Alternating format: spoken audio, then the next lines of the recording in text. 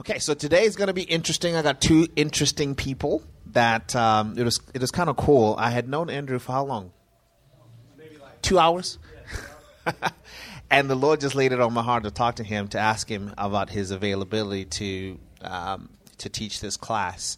I didn't know why. And then later on I find out that he was actually a worship pastor at Highlands, and he had been to Bible school, so ministry school. And so it was kind of interesting. So I had him write up what he was going to teach, and I was like, what? That's what I would have done. So it's kind of excellent for him to walk into that path. So Mr. Andrew Price is going to be the one to teach the first session of this class. And then my very good friend Daniel Wheeler is going to take the second session here. You've been at New Song for 12 years now? Okay. So it's been a New Song for forever. And I've had the privilege of actually sitting down one of his sessions when, because I was on the usher team. And so sometimes he gives us some powwows. And so I've heard him minister, and so I thought that he would be a good fit also for this class. And he is assistant coach at UCO. See, I got it right, for basketball. Unfortunately, it's not soccer, but we'll forgive him for that. Okay, let's go ahead and pray, and then we'll begin. Father, we just thank you in the name of Jesus for what you're about to do and how you're about to teach us to walk the path that you have set out for us. And I thank you, Father, that it is by your Holy Spirit that we're able to get in the information that you want us to get in and get the knowledge that we need.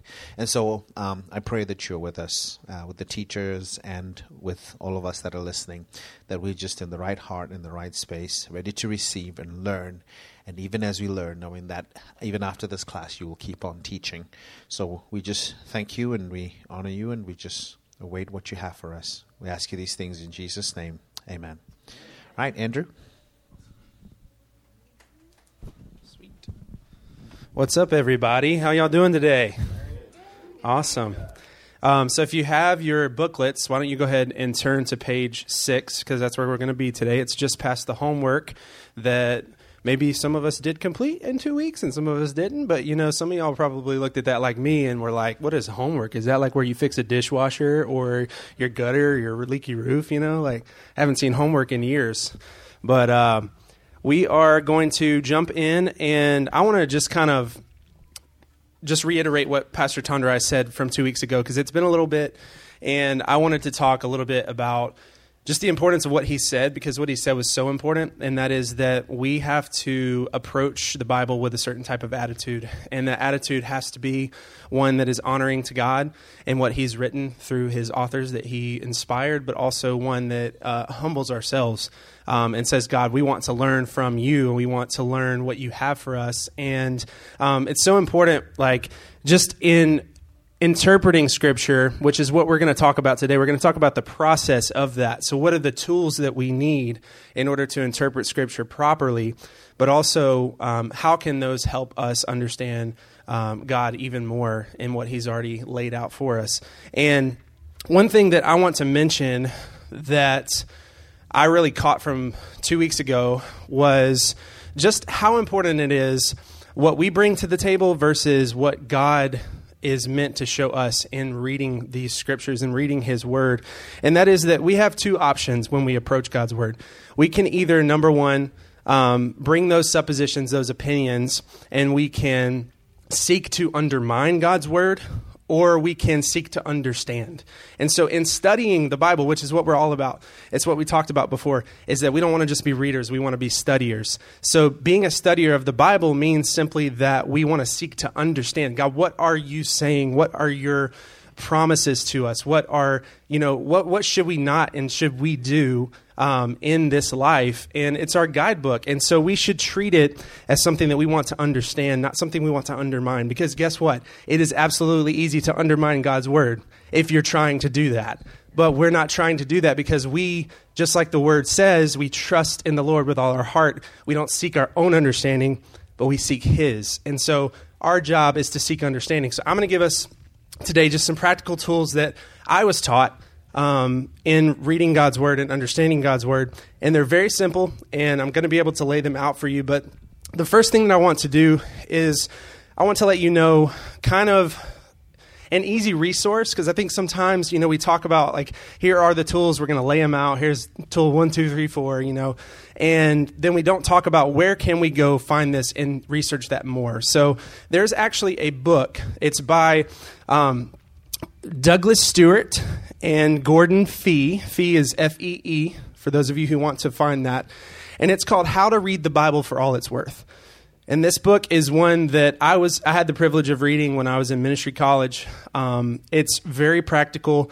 It's actually a shorter book, so it's not like a textbook size book, so you're not going to be overwhelmed in reading that. But it's also going to help kind of lay out some of these topics that I'm going to be talking about today, where if you are really interested in diving in further, you can research that. And also, there is another website that I was also looking at this week that's very popular in helping to kind of break up the scriptures in God's Word into sections to make it make more sense for the types of literature that we're going to be talking about today. And it's called Bible.org. And you can actually go on there, and on Bible.org, you can actually research topics. So there's a topics page. And if you're interested in Old Testament survey, meaning how's the Old Testament broken up? What does that look like? You can actually go on there and research that, and it's going to help you in your studying of God's Word. And so I'm all about resources because God has blessed other people with the ability to see even further than we can into what He's saying. And so definitely you want to check out those resources. But let's go ahead and dive in today. I want to read together. If you'll look at page 6 at the bottom, there's a verse there. It's Hebrews 4:12, and this verse, to me, epitomizes what God's Word should be to us and what He wants for us in it. And so I want us to read it together. If y'all are ready, say ready. All right, let's read it together. So it says, "For the Word of God is alive and active, sharper than any double-edged sword. It penetrates even to dividing soul and spirit, joints and marrow.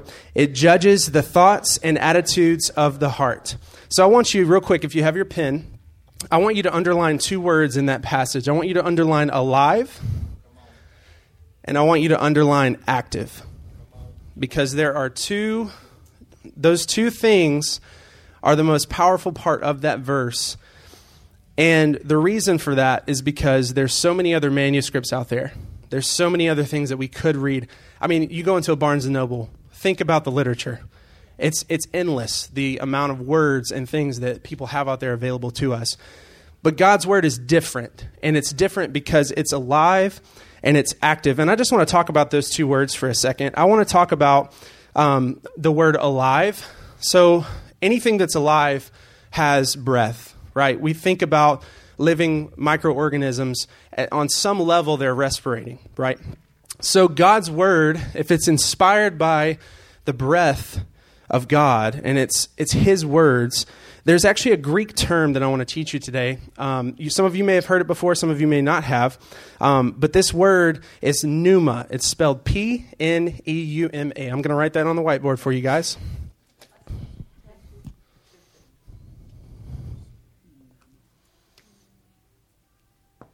All right, so it's pneuma. All right, pneuma is the Greek term we're talking about with alive. And this word simply means breath or spirit. And so in this, I want you to approach God's Word as if it is alive, as if it has been breathed by God, inspired by the Holy Spirit. Because if it is that, then this word describes the fact that it's alive. Okay, and there's probably just pen and paper on other words. But the thing about God's Word is that it has breath. It has a spirit to it, okay? And then also, let's go to that word active. So active, there's a word also that's popular among scholars, and it is actually called rhema. It's also Greek. So it's spelled R-H-E-M-A.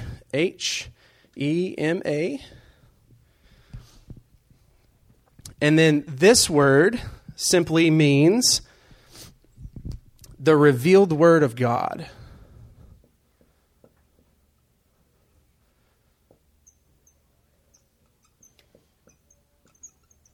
All right. So the revealed word of God. So what's even more impressive about God's Word is not only that it has breath and life, that it has a spirit, that the Holy Spirit is behind it, but also that over time, it's active. It's not just stagnant or stationary.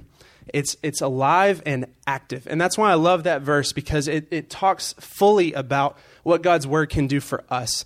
So not only when we read it does it speak to us, but it activates either something inside of us that maybe has been tucked away that God wanted to activate, or it urges us to an action, okay, which is still active. And so what's cool about God's word is no matter how many times you can read it, that God has something he wants to say and show you each time. And so I want you to focus on those two words, especially when we're studying, because every time we approach God's word, there's something to learn from it. There's something to get out of it. And then there's something to take with us when we leave it, okay? Because yes, it is stationary.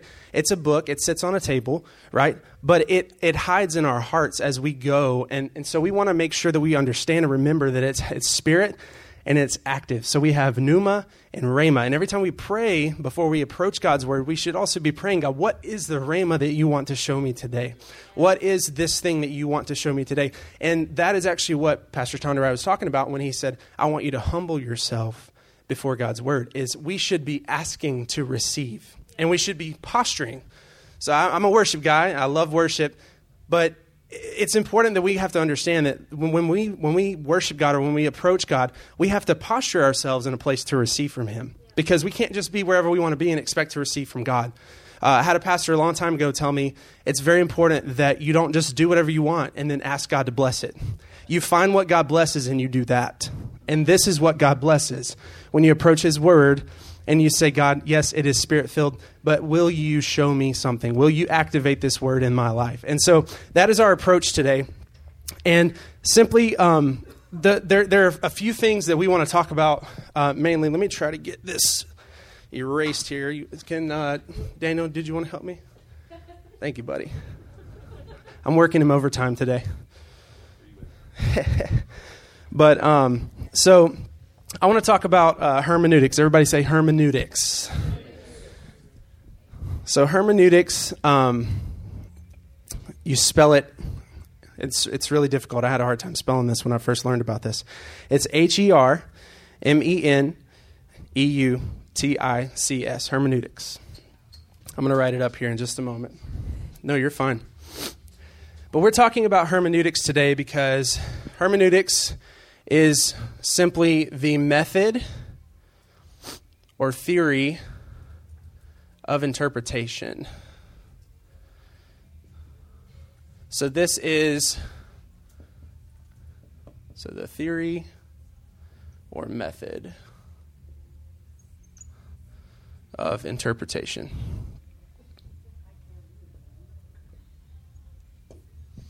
All right. And hermeneutics is just a term that was coined by scholars long ago to talk about this process that we go through when we're studying God's Word and we're studying it in the fullness of what we're trying to understand. And then there's also the process, the system for that, which is called exegesis. All right? And exegesis is the process, and I'm literally just going to put the process, because hermeneutics is the thought, the idea that we're studying God's Word, that we're getting more out of it, and exegesis is the process. So what does this process look like? What can we do when we approach God's Word? So there are, to kind of break it down, I'm a numbers guy. I like details. To make it easy for you guys, I broke this down into 3 sections, okay? So there are 3 sections that we're going to talk about today, and I call these the 3 pillars of exegesis, all right? And it's very important that we understand that all 3 of these are important in studying Scripture. So we've got number 1, which is going to be historical context. And we're going to unpack these in just a moment, so bear with me. Number 2 is literary context. And then number 3 is going to be application.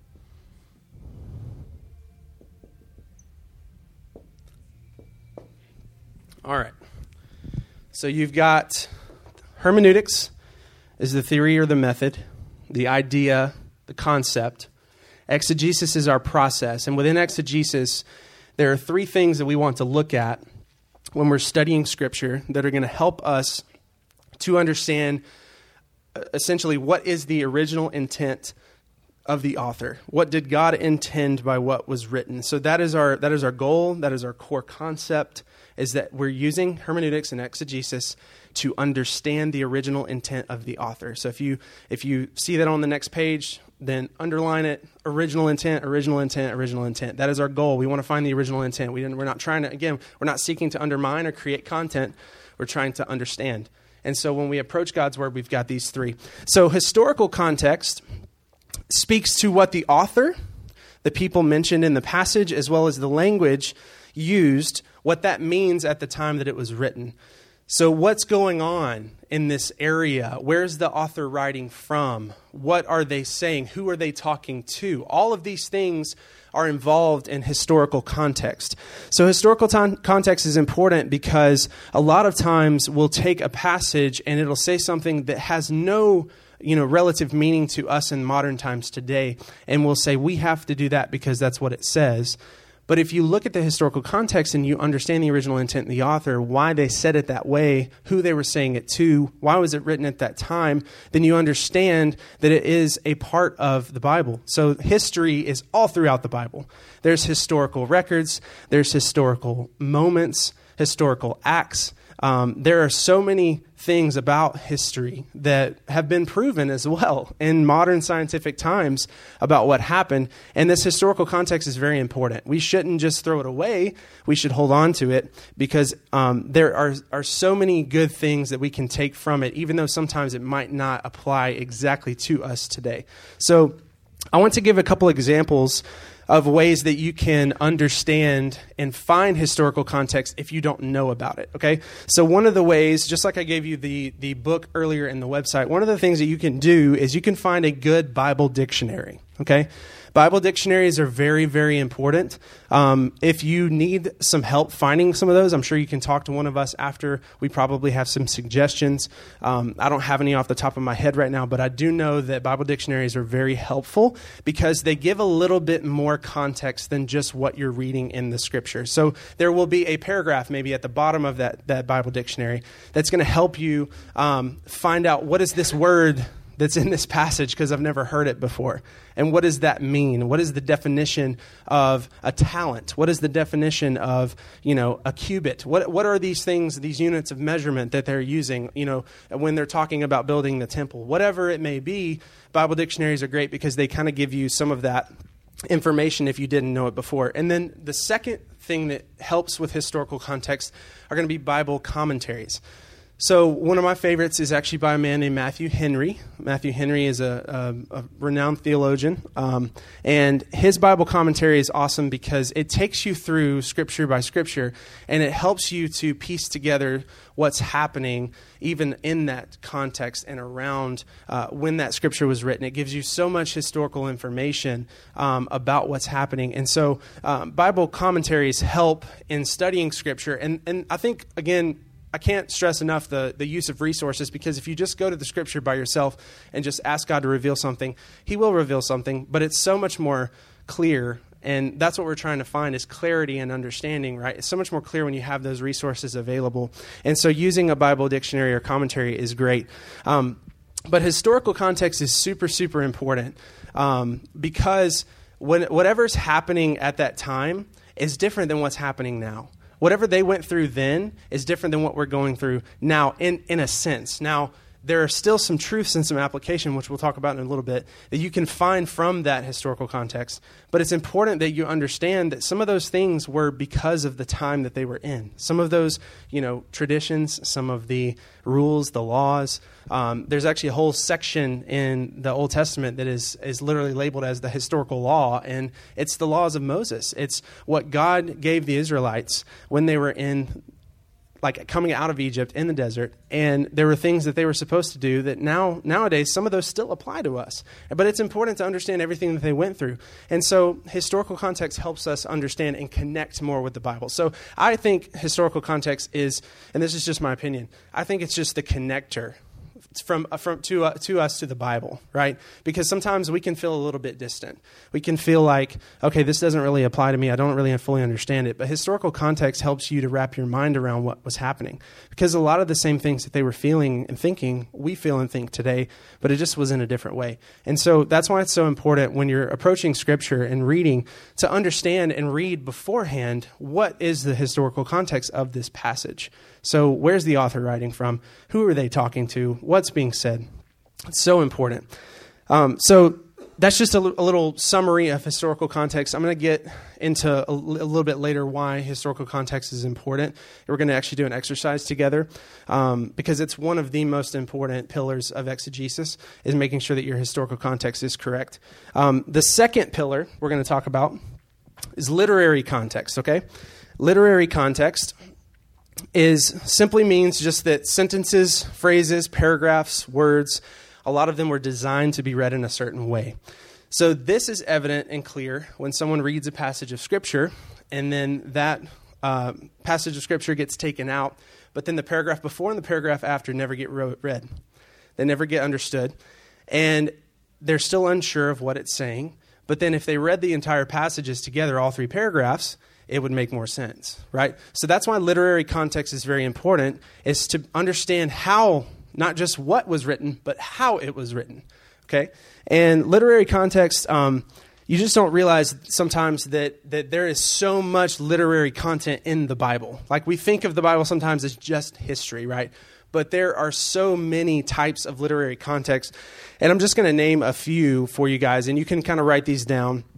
And again, on Bible.org, you can actually research some of these types of literary context, and it will allow you to be able to literally break down what parts of Scripture like these refer to, okay? Which I'll give you a couple of examples in here, but it's really, really a great resource. So I would love for you guys to use that, Bible.org, when you're studying these. But the first type of literary context we see in the Bible is poems and songs. Does anybody have any ideas of some books of the Bible that might be poems and songs? Psalms, yeah. Any other ones? Proverbs, yeah. Song of Songs, for sure. So there's actually 5 poetic books in the Bible, starting with Job and ending with Song of Songs. So it's Job, Psalms, Proverbs, Ecclesiastes, and Song of Songs. And these poems, they tell a story.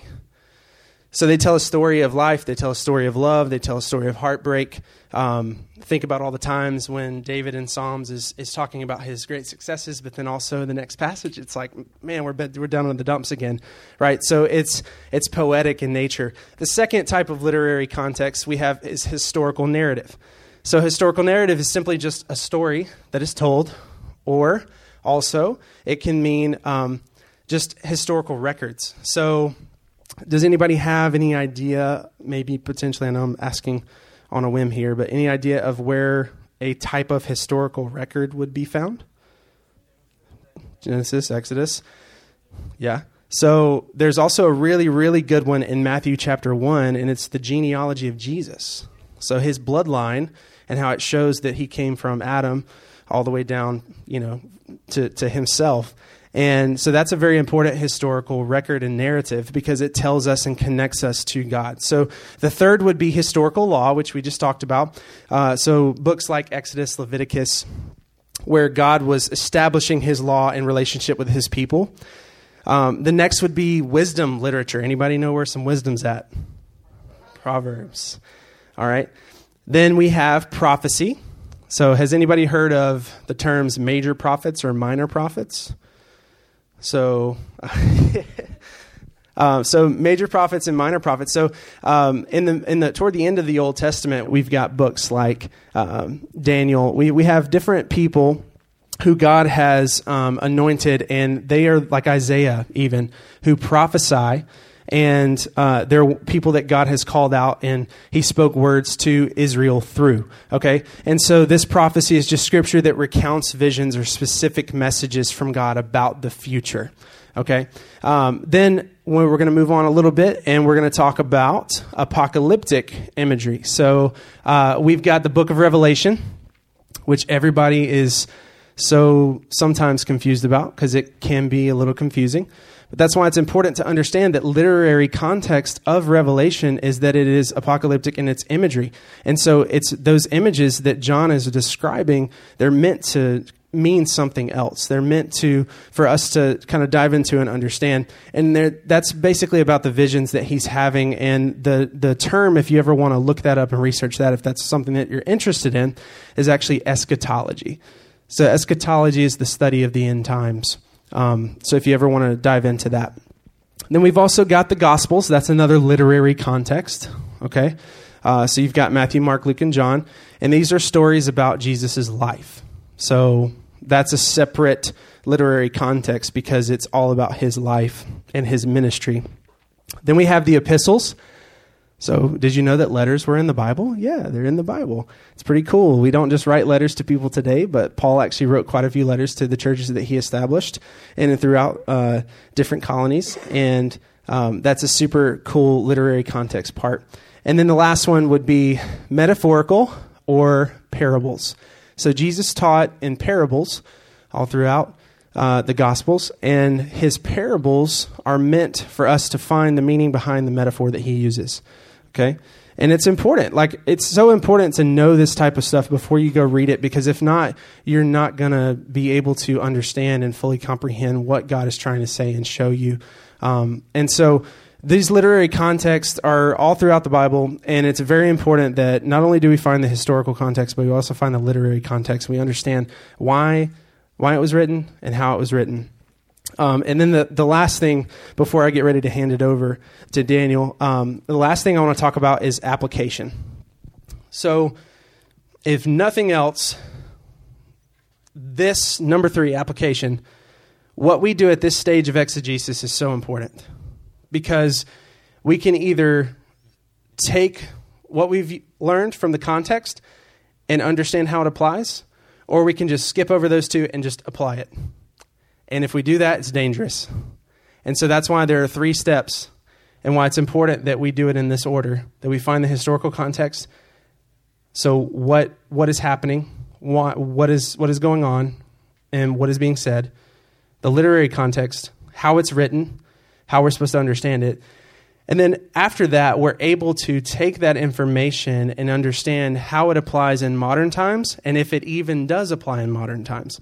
So application is super important. There are 2 things I want us to focus on. We talked about it earlier, the original intent. So the author's intent, when you're at the application stage, you should have enough information to understand the author's original intent, to understand what they were trying to say and why they were saying it.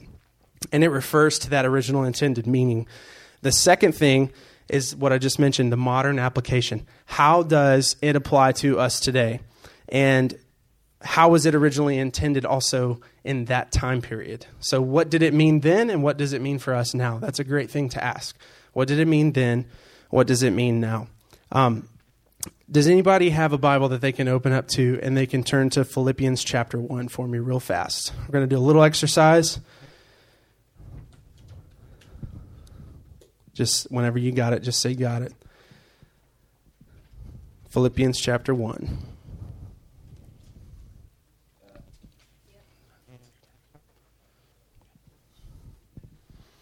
Got it? Somebody? Ready? Perfect. So will you read verse 27 through 30 for me, please? And do it on the mic so the people can hear it. Only let your conduct be worthy of the gospel of Christ, so that whether I come and see you or am absent, I may hear of your affairs, that you stand fast in one spirit, with one mind, striving together for the faith of the gospel, and not in any way terrified by your adversaries, which is to them a proof of perdition, but to you of salvation, and that from God. For to you it has been granted on behalf of Christ, not only to believe in him, but also to suffer for his sake, having the same conflict which you saw in me and now here is in me. Awesome. Thank you for that. So I wanted to read this passage because, and Daniel's going to love this because we studied Philippians together. So this passage is so important because, and I wanted to show you an example of what it means to really find historical context. So Paul is speaking and writing this letter to his colony at Philippi, and that is the church that he established, right? So if we never read the history of that, we would never know that. We would also never know that what he's asking the Philippians to do is nearly against their complete mindset of how they were supposed to live. Because if we look at the history behind Philippi, Philippi was a colony of Roman citizens. So Paul is saying, hey, and there's a version that actually says to live, he says, I urge you to live as citizens of heaven. He's saying, don't be a Roman citizen, be a heavenly citizen. And if we understand that historically, Paul also is a Roman citizen, that he persecuted people under Roman law and authority, that God changed his life, and he is now writing this letter from prison to the Roman citizens and saying, hey, I'm in prison, but still be doing what I would do. Live in a different way. Don't live as a Roman citizen. Don't be afraid. Be encouraged. Be courageous. If we didn't know that, then it wouldn't be as powerful and meaningful to us in what he's commissioning them to do. And so that is why it's so important to understand the context behind Scripture, because it really brings it to light. It really is, it helps you understand, like, wow, what they did, I would never do that. There's no way. Like, how would I be able to do that? But we know that God works all things out for the good of those who love him, are called according to his purpose, right? And so the power is not just in the words, it's in the history. It's in the people that went before us, the people that are going to go after us. So I want to say more than anything that studying God's word in this way, using exegesis, the importance of it is that we're leaving a legacy. We're leaving a lasting impact.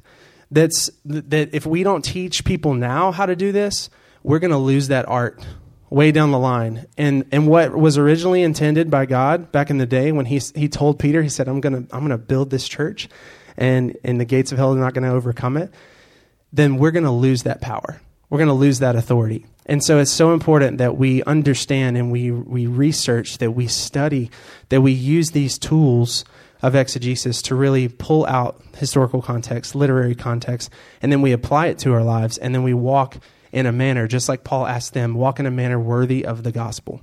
Okay, so that's my charge to you guys today, is that this week in studying, even in reading a simple passage, do a little bit more research. Find out a little bit more about that historical context. How was that passage written? Literary context. How does it apply to me today? And how can I use it in my daily walk? Right? Because that's the goal. The goal of this class is not for us to just take this information and really just let it, sit on a shelf. It's really for us to use it in our daily walks to encourage us. I mean, I know I've been encouraged just in preparing this to do this more often, because it's a daily battle. The enemy's there. He's shooting those fiery darts every single day, telling us, hey, you got to do something else. You got to be more busy. You don't have time for this. And, we do. We have time to study God's word because it's so important. So I just want to encourage you guys today that is, the goal is to just keep pushing, pressing on, just like Paul, and fight the good fight. So with that being said, I want to call up my buddy, Daniel Wheeler. So Daniel's going to be talking today about how Scripture can interpret Scripture. And so this is also important, and it's a part of that hermeneutics and exegesis. So he's going to continue. So I'm currently reading a book right now. It's called Start With Why. All right, so I got to put into practice what I'm reading. And so Tondra, I talked about this last week. All right, but why are we studying Scripture? Anybody remember? Because if we don't start with why, we'll burn out real fast, real fast. So I need you to, come on. Hear God's voice. Hear God's voice. Ooh, that's a good one. I didn't have that one down. Come on, somebody else say something. Ooh, that's the one we're going to definitely go with. Know God. Love others. Ooh, love others. There's one I didn't have. You guys are smarter than me. That's why I'm a basketball coach. All right, so we're just going to go with those three right now. All right, so to know God, that's the one I want us to really focus on. All right, to know God. All right, that's why we're here. All right, that's discipleship. This is a discipleship class. All right, we want to know God. And if there's anything I could get for you guys, it'd be that you could really know him intimately. Better than you know your spouse, better than you know your kids or your best friend, that you would come to this place that you really know him in an intimate matter. All right? There's one other reason, though, and this changed my life, on why we study Scripture. All right? For you guys that don't know me, I fell in love with Jesus when I was in college, my sophomore year of college. I went to this conference, and this guy just stood up on stage, and he said, hey, you're going to get lied to. And like that was the gist of his message. He just kind of kept saying over and over again, people are going to lie to you. You're going to be lied to over and over and over again for the rest of your life. And if you don't know the Word of God, you'll just fall into pit of lies. And so I think it's really important that you understand that lies are going to happen. Before the end of today, you will be lied to. I promise you, like the Daniel stamp of approval, you will be lied to. Okay? And if we don't know what's true, we'll fall into that lie. And it's the main way that Satan works. He's called the king of lies, the father of lies. It's his primary tactic. And so if we don't know what's true, we can't combat that tactic. And so we read and study Scripture. One, to know God. Primary reason, beautiful. Stay on that. But we also need to read it, and that's why context is important. What Tondra I talked about is important, because we're going to be lied to. And I don't want you to fall into a lie, because that's a terrible place to be. All right? So let's answer this question. Why do we study Scripture through reading? I'm going to need that wiped like 19 times, Brad. You have a responsibility. All right? Right now. All right? I'm just going to look at you, and that means go. Beautiful. You're really good at this. Oh, my goodness. All right, so why do we study Scripture through reading? Because we can get to know God intimately through a variety of ways, right? We can pray, and that helps us know God better. Through meditation, that allows us experience. We can encounter God in a real way. But why through reading? Why reading? Anybody know? Come on, give me some. I need some feedback. Oh, the Bible's the Word of God. Okay. Discipline? Oh, I'm dying up here. I came prepared, Tondra. You can be proud.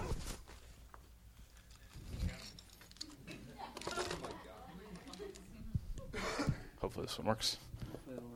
Discipline. Okay. Hopefully it's not permanent. It's not, I promise. All right? So why through reading? So if you have a Bible, we're going to go to John 1. All right, John 1, verse 1. It says, in the beginning was the Word, and the Word was God, and the Word was with God, and the Word was God. In the beginning was the Word, and the Word was with God, and the Word was God. All right? That word in the Greek, that word for word, is the word logos. All right? Which some of you have probably heard before. Logos. All right? It's where we get the word logic. All right? And we could have like an entire series on that word alone. It's beautiful. It's awesome. Okay? But if you look up that word and see the definition in the Greek, it means of speech, word, discourse, teaching, narration, discussion, mind, and thinking. All right, so we're going to go on a little trail right here. So God names himself with a term that stands for narration, discourse, speech, and thinking. Now, why would he do that? Because God takes what he calls himself really, really seriously. He doesn't just give himself names, but in his word, he's giving himself a name that points us to him being a thinking, speaking, narrating God, for which is involved a discussion and speech. So God is pointing to something here, saying it's important for you to study the Word through reading, because I am a Word. I am speech. I am thinking, and I am discourse. And when you have a life, or let me take a step back, what makes up a word? Anybody know? So it takes a thought. Does that make sense? So for me to bring forth words, I must think. And so God takes his thoughts. It says in his word that he thinks higher than we think. And so for him to bring forth such a righteous word, he must have righteous thoughts. All right? And those thoughts build upon itself to bring forth word. Does that make sense? And you cannot separate one from his thoughts. My thoughts make up who I am. Does that make sense? Like if I could somehow see how you think, I would actually see how you live and what you're about. And I'm so glad people can't see how I think. But then on top of that, if you are a righteous, pure, God full of integrity that builds up on itself, that cannot change, those thoughts and those words start to become intertwined. Does that make sense? And so that's who God is. God's saying, I am the living word, and my thoughts and my words build upon themselves. The other thing that's important for us to see about Logos, or calling himself the Word, is that in Word there, and this is what Andrew actually talked about at the beginning of his, he must have read my notes, that there's life, right? For the Word of God is living and active, sharper than any two-edged sword. If you Google what's dead mean, all right? So the word dead, according to Google, which I think is pretty smart, is the irreversible cessation of functions of the brain. So when there's absent of word, when there's absent of thinking, there's absence of life. Yeah. And so God's saying, hey, I'm calling myself Logos because I'm life. Yeah. And I'm the living word that keeps on going. Yeah. So why do we study Scripture through the Word? It's because it's living and active, as Andrew said, as the Bible says. And in it, there's this constant continuation of speech and narration and thinking that we can keep studying. Does that make sense? I thought that was really cool. God showed me that when I was preparing this, and I was like, wow, God, I didn't know that before. All right, so how do we interpret Scripture with Scripture? Brad, I need you again, all right? I'm sorry. You signed up for a bad job, all right?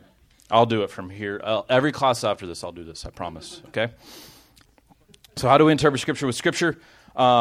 It's because, one, the Word is living and active Logos, speech, word, conversation, and is of a person.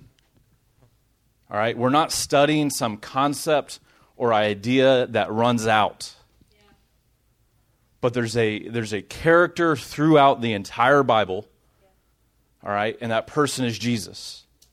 And he's all throughout Scripture. And so that's why it's living and active, because Jesus isn't dead. He's still alive, and so therefore we can keep studying him. And so that's how we can study Scripture with Scripture, because it's about a person. All right? So now we're going to get practical. All right? I'm a practical guy. You got to, I'm pretty black and white. Show me how to do it, Daniel. Quit it with all this theory stuff. Let's go. So first, all right, number one. All right? How to study Scripture with Scripture? Read Scripture.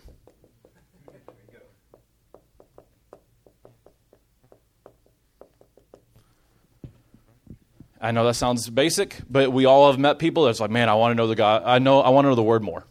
It's like, well, how much do you read the Bible? And they just kind of look at you like you're crazy. It's like, well, that's an issue. All right? And so I would encourage you, and this is where I really struggle, read big chunks. Read massive chunks of Scripture. Sit down and read a lot. As one preacher one time told me, just stick your mouth to the fire hydrant, okay? Because that's what it's going to feel like. You're going to read a big portion of Scripture, and you're going to get discouraged. I can promise you. You're going to go, I don't know what this means. I don't understand all this. Where's the context? Andrew, what's going on? Help me, all right? And that's okay, all right? That's okay, and we'll talk about why that's okay here in a second. But for you to understand Scripture and interpret Scripture, you need to get as much Scripture on the inside of you as you possibly can. And read and read and read. And I struggle with that because I get about 3 verses in, and then I'm like, well, I don't understand this, God. I need to look further into this. And I get 3 verses in, and then I'm done. So read big chunks. The other thing I would say is read Jesus.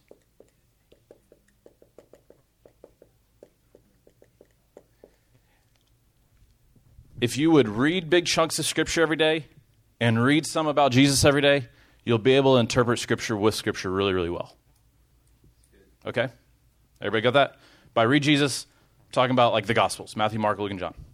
Just live there. Just camp out there, read some of that. All right? Next important part, number 1,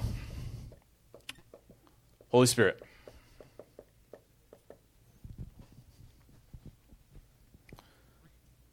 Anybody know the name of the Holy Spirit? A little test quiz. Put in the homework, Tandere. Anybody know the name of the Holy Spirit? Would all you look like you're about to say it? I just want to That doesn't count. You would have got about half the class, but it doesn't count. All right. So the name of the Holy Spirit, if you look it up in the Greek, is the name Parakletos. Okay. And the word Parakletos, if you look up the definition of that word, it's helper, comforter, intercessor. Well, come on. And one more, advocate.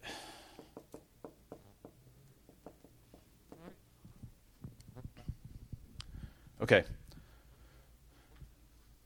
So we've all been to the point in Scripture where we're like, all right, I don't get it. I need help.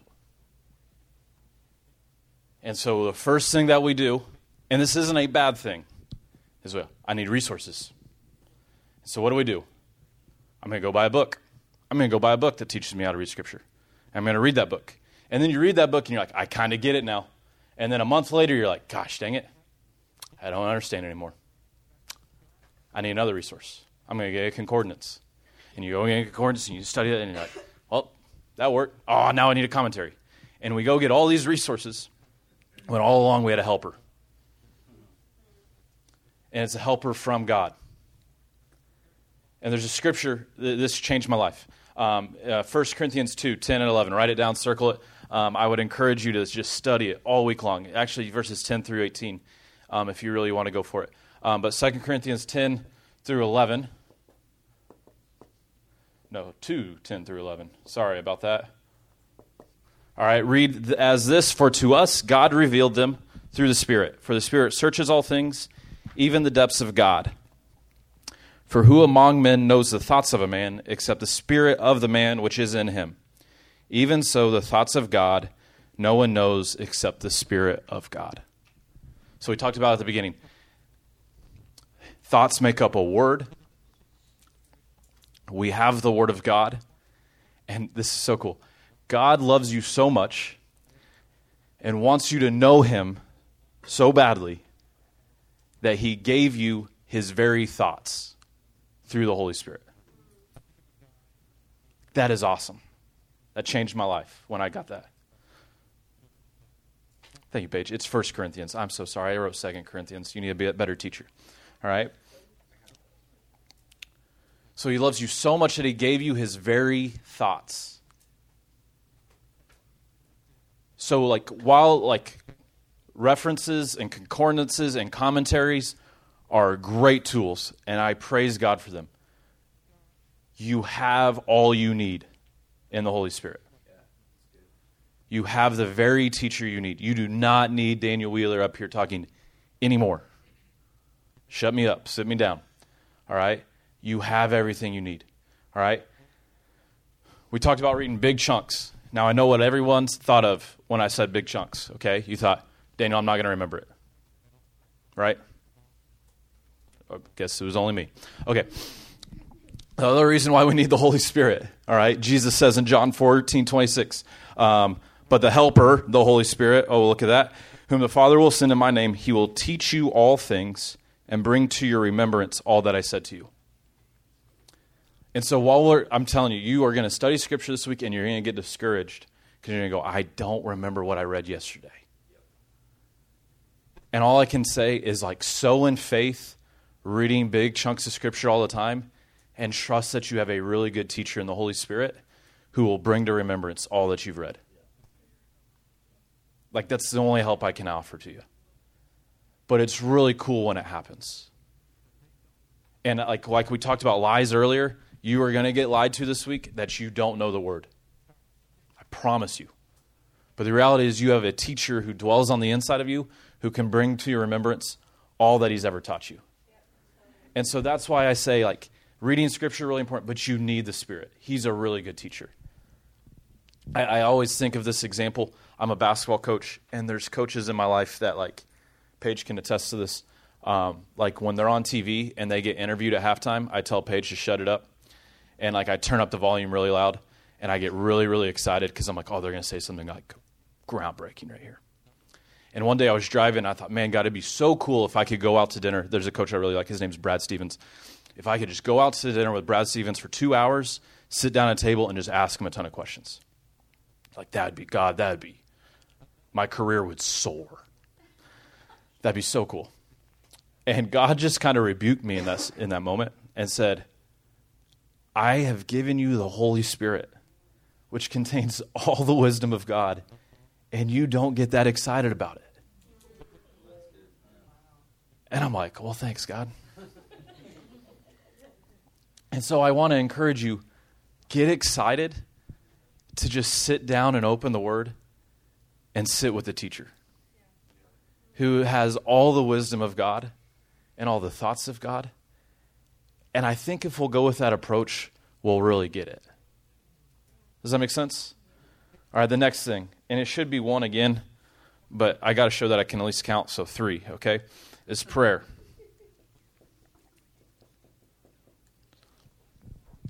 And this is something that I've really grown in the last, couple of years, and I really enjoy, is praying the Word back to God.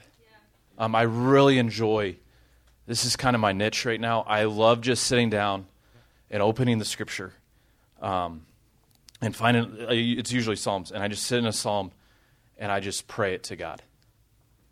This morning we had prayer at 8 a.m. and we just prayed Psalm 23 over the entire church. All right, God, you are my shepherd. Well, that's good, God. You know where you're leading us. You are a good provider. You are a good protector over New Song Church. God, your word says that we shall not want. God, New Song Church has never been in want.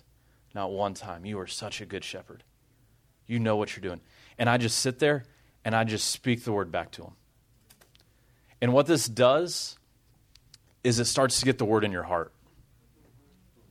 Because if I start to speak, it'll start to get in my heart, it'll start to get in my mind. And that's where I think like the true remembrance of what the Holy Spirit's talking about there in John 14 starts to take place.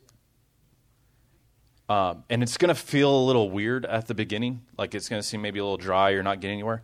But I promise you, if you'll stick with it, like it's just become a passion of mine. Like I need to read bigger chunks of Scripture and do less of that. But I just enjoy doing that so much. Like it's really enjoyable. All right? Brad, I need you. I need you up there. All right? All right, so let's walk through. Andrew kind of read my notes and stole some more of my thunder, but we're going to go through them anyway, okay? So some other tools and references to help interpret Scripture, okay? So one of those would be a cross-reference, all right? And so by a cross-reference, what I mean by that is there are certain Bibles. There might be even actual tools of this. My Bible has it.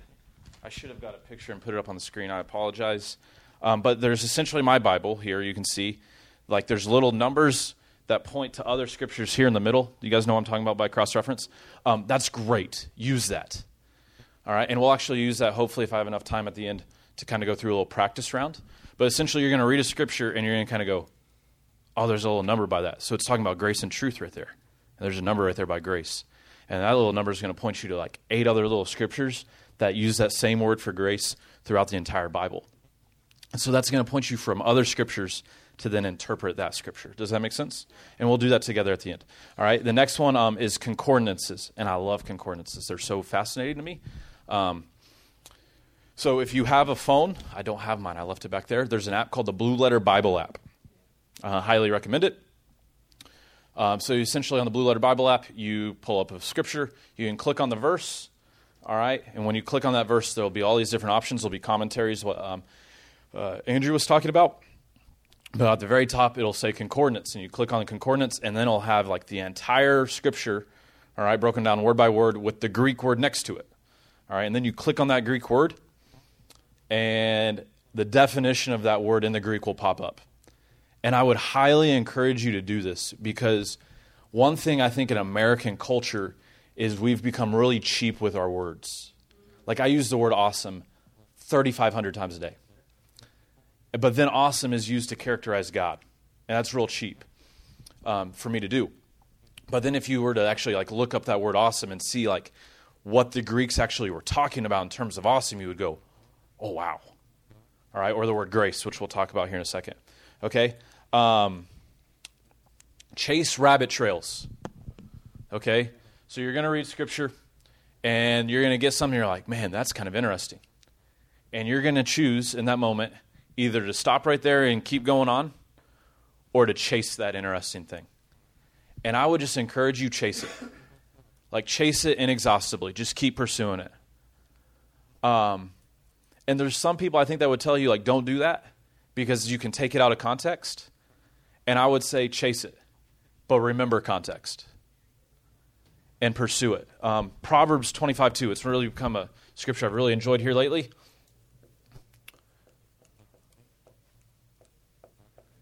It says it's the glory of God to conceal a matter, but the glory of kings is to search out a matter.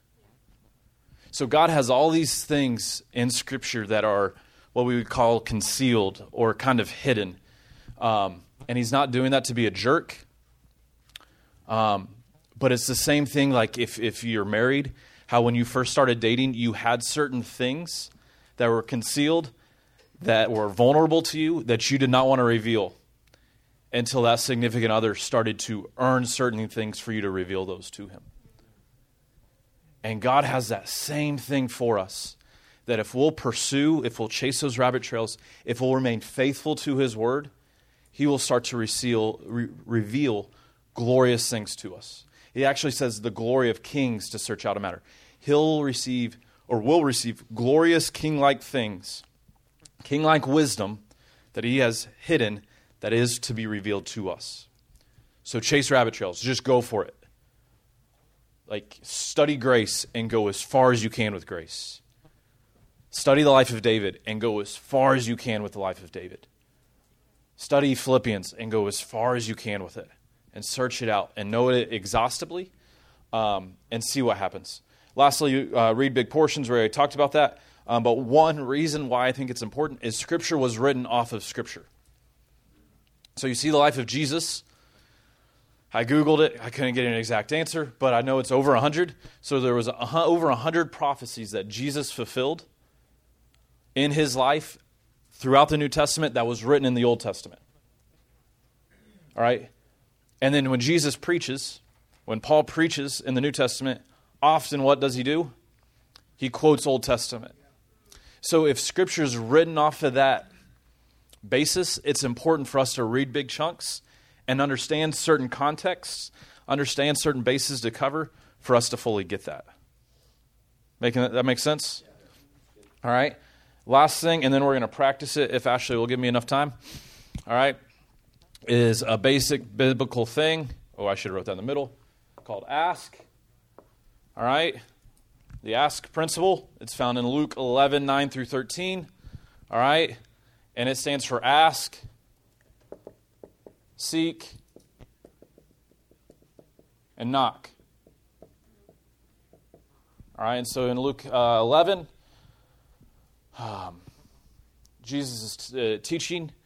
And he talks about, which you guys probably all know, ask and it will be given to you, seek and you will find, knock and the door will be open to you. And I would say the same thing when reading Scripture and interpreting Scripture with Scripture, is ask, God, teach it to me. God, what do you want to show me in this? And I believe he'll answer you. Seek it out, search, chase those rabbit trails, pursue, all right? And knock, and it says the door will be open to you, which means he's going to actually reward you with himself. And you're going to see more of the fulfillment of his character. And then Jesus actually finishes that teaching with what? That your earthly father knows how to give good gifts. How much more does your heavenly Father know how to give the gift of the Holy Spirit? And so he's talking about how the Holy Spirit is actually the fulfillment of the asking and the seeking and the knocking for us to actually pursue that. All right, so we're going to practice real quick. Ashley, do I got enough time? Oh, thank you so much. Do I got enough time for 2 rounds or just one? Just one. So I got to choose between round 1 and round 2. We're going to go with round 2. I like it more. Dang it. Darn it. Okay, round 2. Brad, I need you again. All right, we're back in John 1. John 1, verse 14. Okay? Man, round 1 was going to be really good. I'm just going to let you guys know that. Round 2, John 1:14. All right, it says, and the Word became flesh. Then it says something else, but then it ends with full of grace and truth. So the Word became flesh. It's talking about Jesus, and Jesus came full of grace and truth. So let's interpret that scripture with Scripture. You guys ready for this? We're going to do this practically. You guys can do this at home. It's really easy. If a basketball coach can do it, guess what? Anybody can do it. All right, that's my motto. So Jesus, he came full of grace. He came full of truth. We got that. That's step one. Okay? So let's study out what is grace. How can we interpret grace with Scripture? Okay?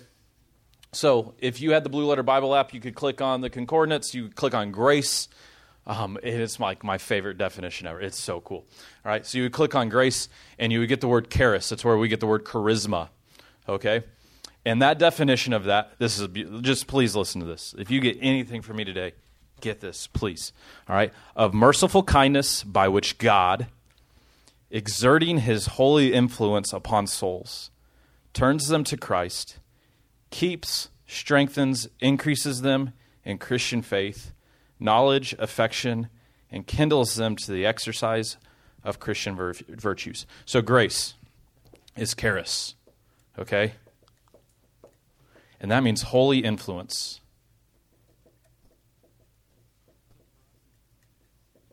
And affection towards righteousness.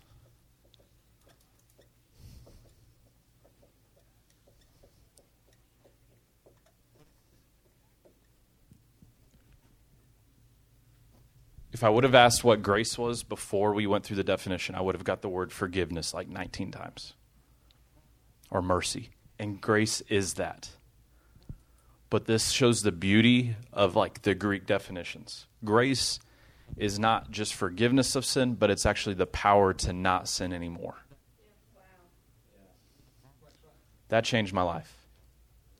Okay, so if you would have clicked on that word charis on the concordance, you would have got that definition. If you would have kept scrolling down in a concordance, it will show every time that single word charis is used throughout the entire Bible.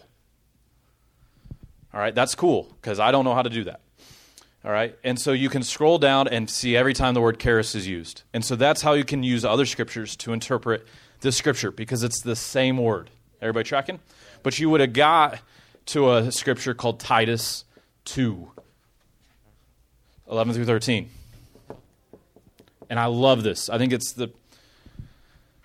in my opinion, which isn't worth a whole lot, one of the best definitions of what grace is in the Bible with Scripture. Okay? So Titus 2, 11 through 13. Okay? For the grace of God has appeared. All right? Grace of God has appeared, bringing salvation to all men. There's one thing of grace. Instructing us to deny ungodliness. There's two things of grace. And worldly desires, and to live sensibly.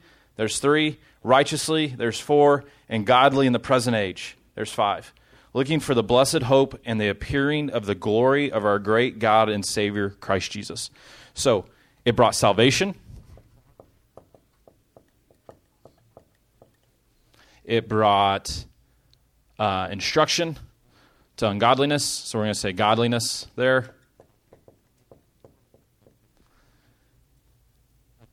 Righteous and godly in the present age. So we're just going to put righteous. Did we get this so far? Everybody see that? We good? We tracking along? So Jesus came full of grace. What's that mean? Full of grace. We use that word all the time in the church, right? Well, that means he came full of a holy influence that instructs me to go towards righteousness. Well, that's a little bit more right there. He came full of grace, which actually brings forth salvation, godliness, and righteousness. Coming full of grace is coming full of salvation. That's beautiful. That's getting me somewhere. All right, now let's look at truth. Okay? So if you had a cross-reference Bible, there'd be a little number there next to truth. I think in mine it's the number 4.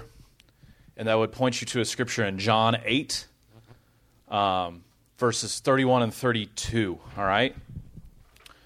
So Jesus was saying to those Jews who had believed in him, if you continue in my word, then you are truly disciples of mine. Well, look at that. We're doing a discipleship class, Tandarai. And Jesus says, if you're a disciple of mine, you must continue in my word. Well, look at that. We're doing something right here, Tanda. Right? Great job, man. All right. And you will know the truth, and the truth will make you free. Okay, so John 8, 31 through 32, points to truth, brings freedom.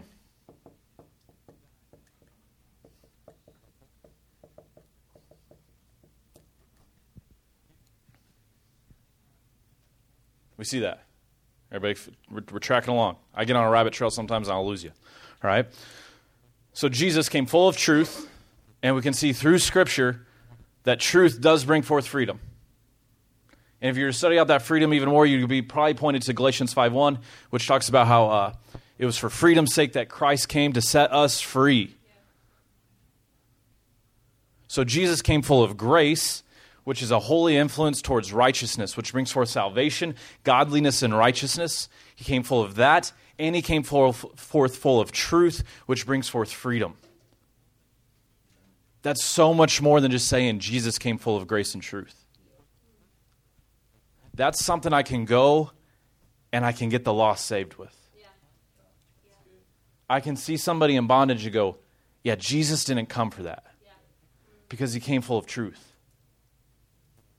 That's taking the application that Andrew just talked about and going into the world and living a holy, righteous life. Because Jesus came full of grace and I have the Spirit dwelling on the inside of me, I can go full of grace. That makes sense? And so I would encourage you to just sit down, in closing, to just sit down and start reading. And read as much as you want. And when you get to something, you can go, all right, I'm going to go farther with that. And ask the Holy Spirit, teach me this. And let him go with you. And because he's going to use his word more than you're ever going to hear the audible voice of God, he is going to use his word just like this to help influence and teach you the words that you're trying to actually learn and wherever you're learning them from. All right? So in closing, there's two things. Think of Scripture as this giant chain. Okay? A giant chain. Whatever chain you're thinking of, I want you to just picture it about 50 miles longer. Okay? And let's make it a gold chain, because gold's beautiful. All right, I'll help my example here. Tandere, you'll appreciate this one. Okay? And I want you to imagine that giant gold chain, it just got tied up in this giant knot. I mean, just a massive knot. That's kind of how I view Scripture. Is there's just this giant knot, all intertwined, all not messed up, because Scripture isn't messed up, but just all woven together. And it's our job just to slowly unwrinkle that puppy. And I can promise you that each little link that you slowly kind of get untangled, you will fall in awe and wonder of it. At the beauty and the goodness and the mercy of God. Because he's just so good. And there's going to be days you're going to wrestle to untangle that puppy and you're going to get frustrated, and that's okay. Just come back the next day. And keep untangling and seeing like the goodness that he has.